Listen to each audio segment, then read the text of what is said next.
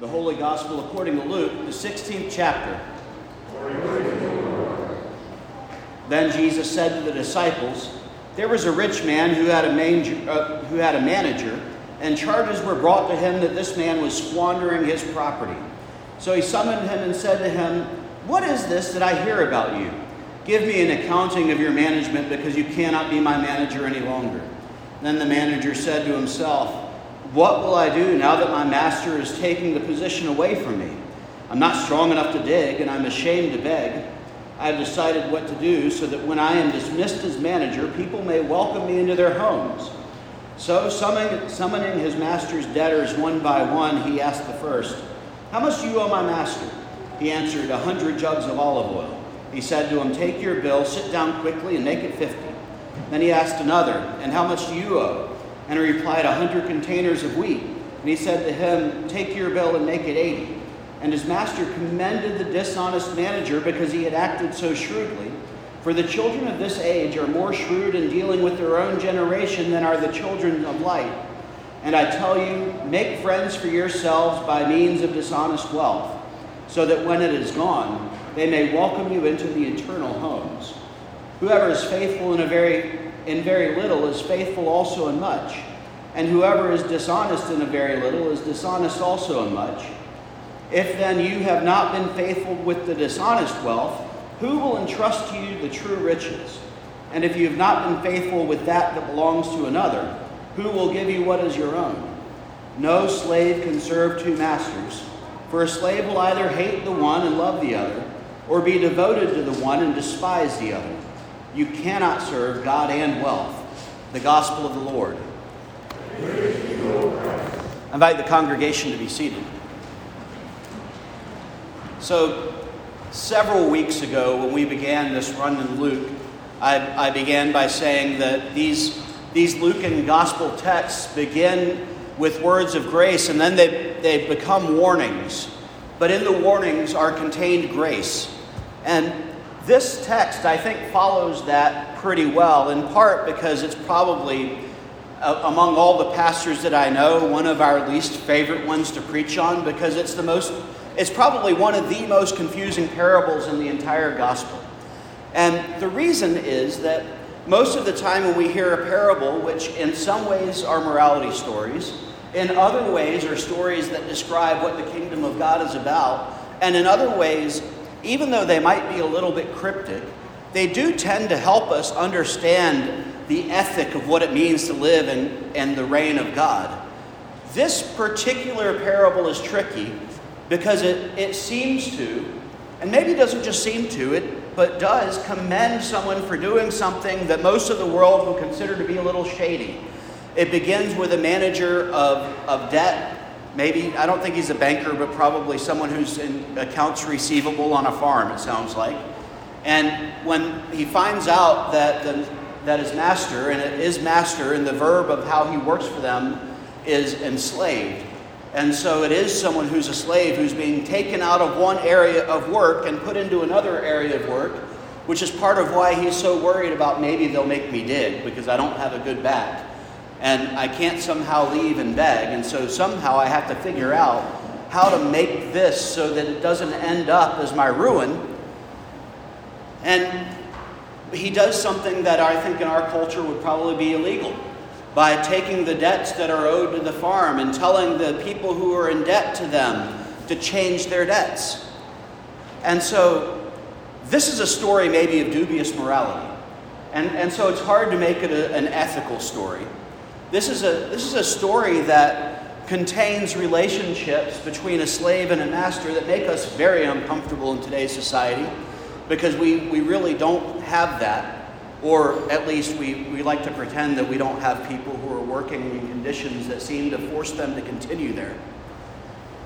We also have a hard time doing another thing that people like to do during parables, which is drawing an analog of where God is in this parable versus where God is not in this parable. Because a master who has slaves is an awfully challenging person to relate as God. Someone who takes another person's wealth and handles it in a way that is dishonest. It's hard to imagine setting that person up as God. It's hard to set God up as the ones who owe things, but yet have some of their debts forgiven. And so this parable, in terms of nice, clean, easy preaching, is challenging. And I'm going to offer a sort of odd interpretation of this one right now, because it's one that comes to mind as we begin over the next couple weeks our stewardship program. Next week, you're going to start seeing trees, and you're going to start hearing people talk about the ministries of this congregation. We're going to talk about how to use our time and our talents and resources. And even though this is a challenging gospel text, I think it's also a really fabulous one to begin thinking about. What does it mean to live our lives in a way that we dedicate everything that we have to the God that we serve? Whether it be our time and the way we use our time to do the things that matter, or our talents and the ways that we learn new ways to do things so that we might support not just this congregation and each other, but the entire sphere of our lives. And how do we use our resources so that everything that we do then goes to benefit the purposes and the practices and the goals of God's kingdom? And so how does this parable go about that? I think one of the ways that we get into that is through verse 13, which is, no one can serve two masters. You cannot serve God and wealth.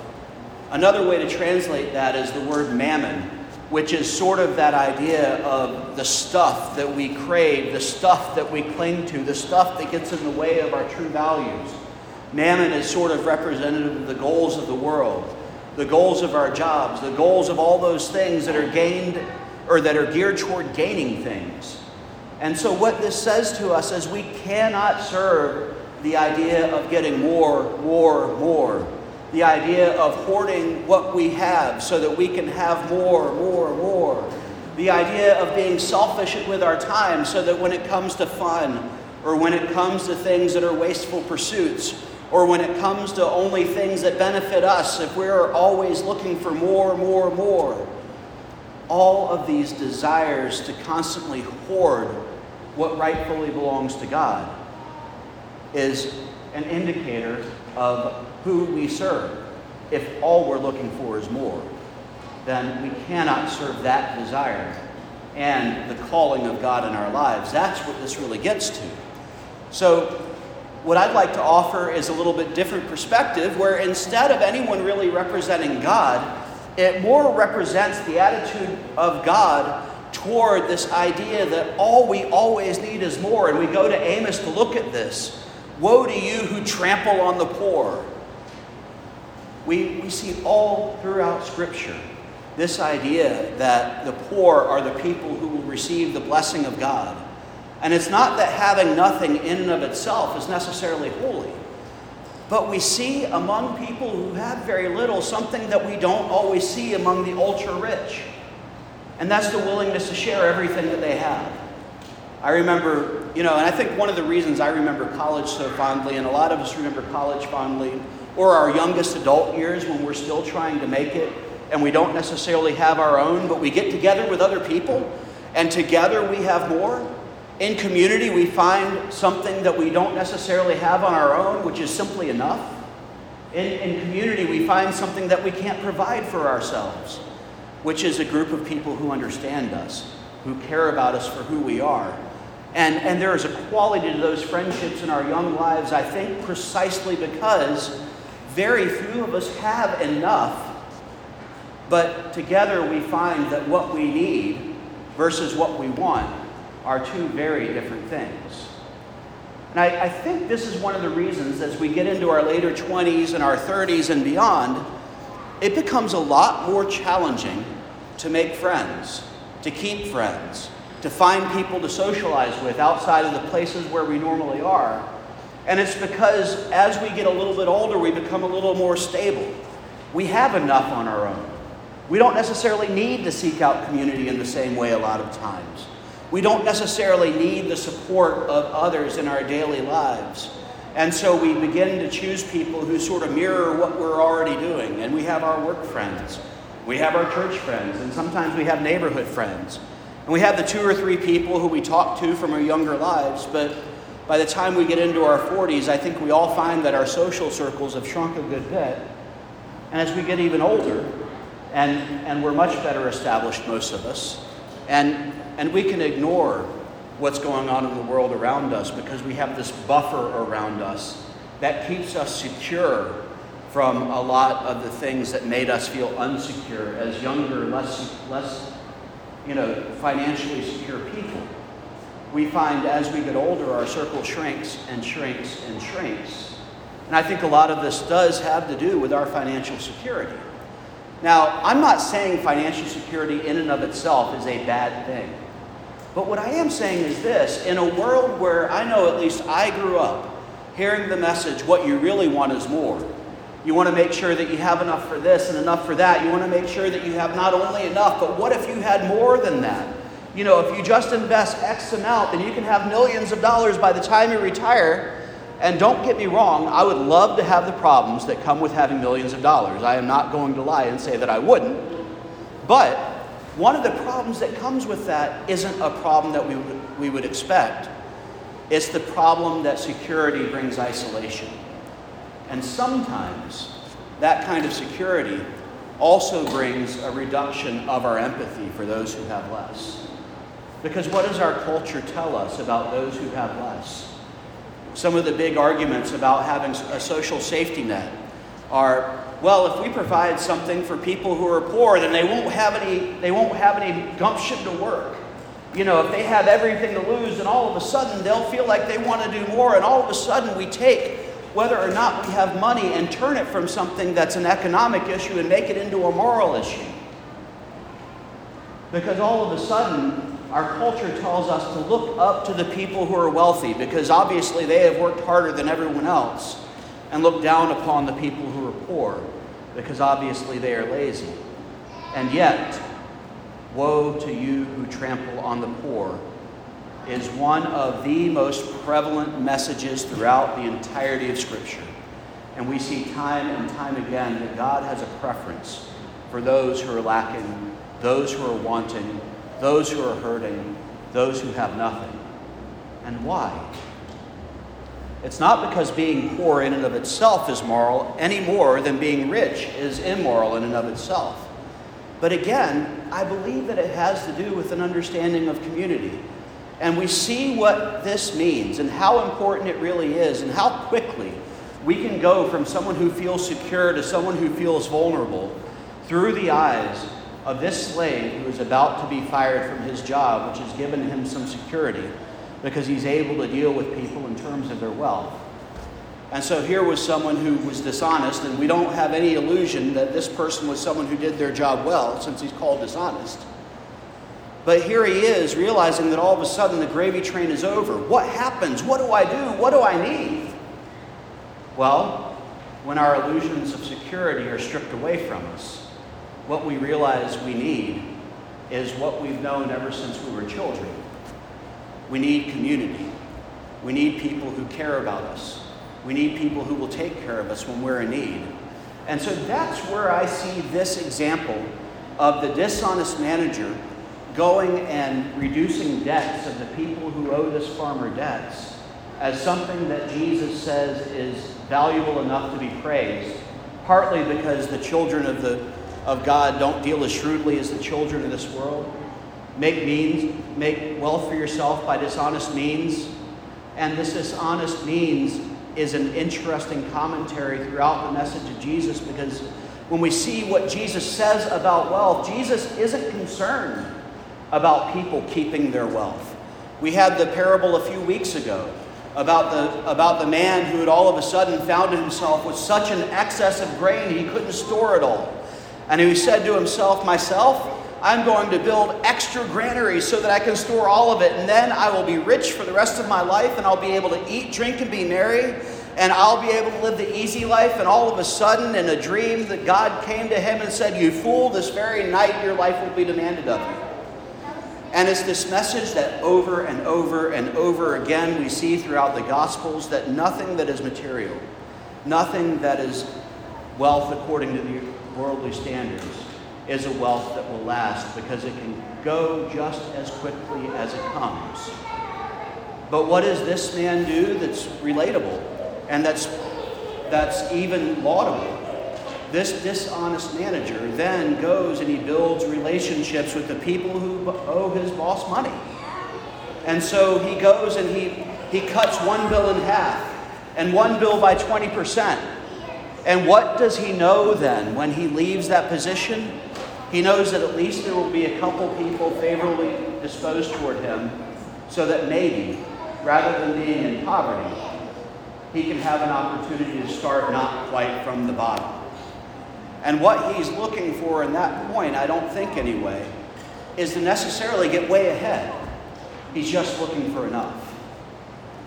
There's something holy about seeking enough. We pray in the Lord's Prayer every week, give us this day our daily bread. We don't say, Lord, give us enough to last for the rest of the week or the rest of the month. We don't say, Lord, give me everything I want. But we do pray that what we need will be provided for. And I think as we think about who we are as a church, what our values are as a congregation, what our values are as we think about the way we use our time and our talents and our resources, this becomes such an important idea because it's one that drives against the narrative of scarcity that's so pervasive in our culture. The narrative that if we take our hand or our eye off of forward, then all of a sudden nothing is going to be here. The whole church is going to close. The entire nation is going to shut down. It's a prayer that prays against the tendency that we have to say, well, I saw a report this week that in a couple of years, Christians in the United States might be a minority rather than the majority.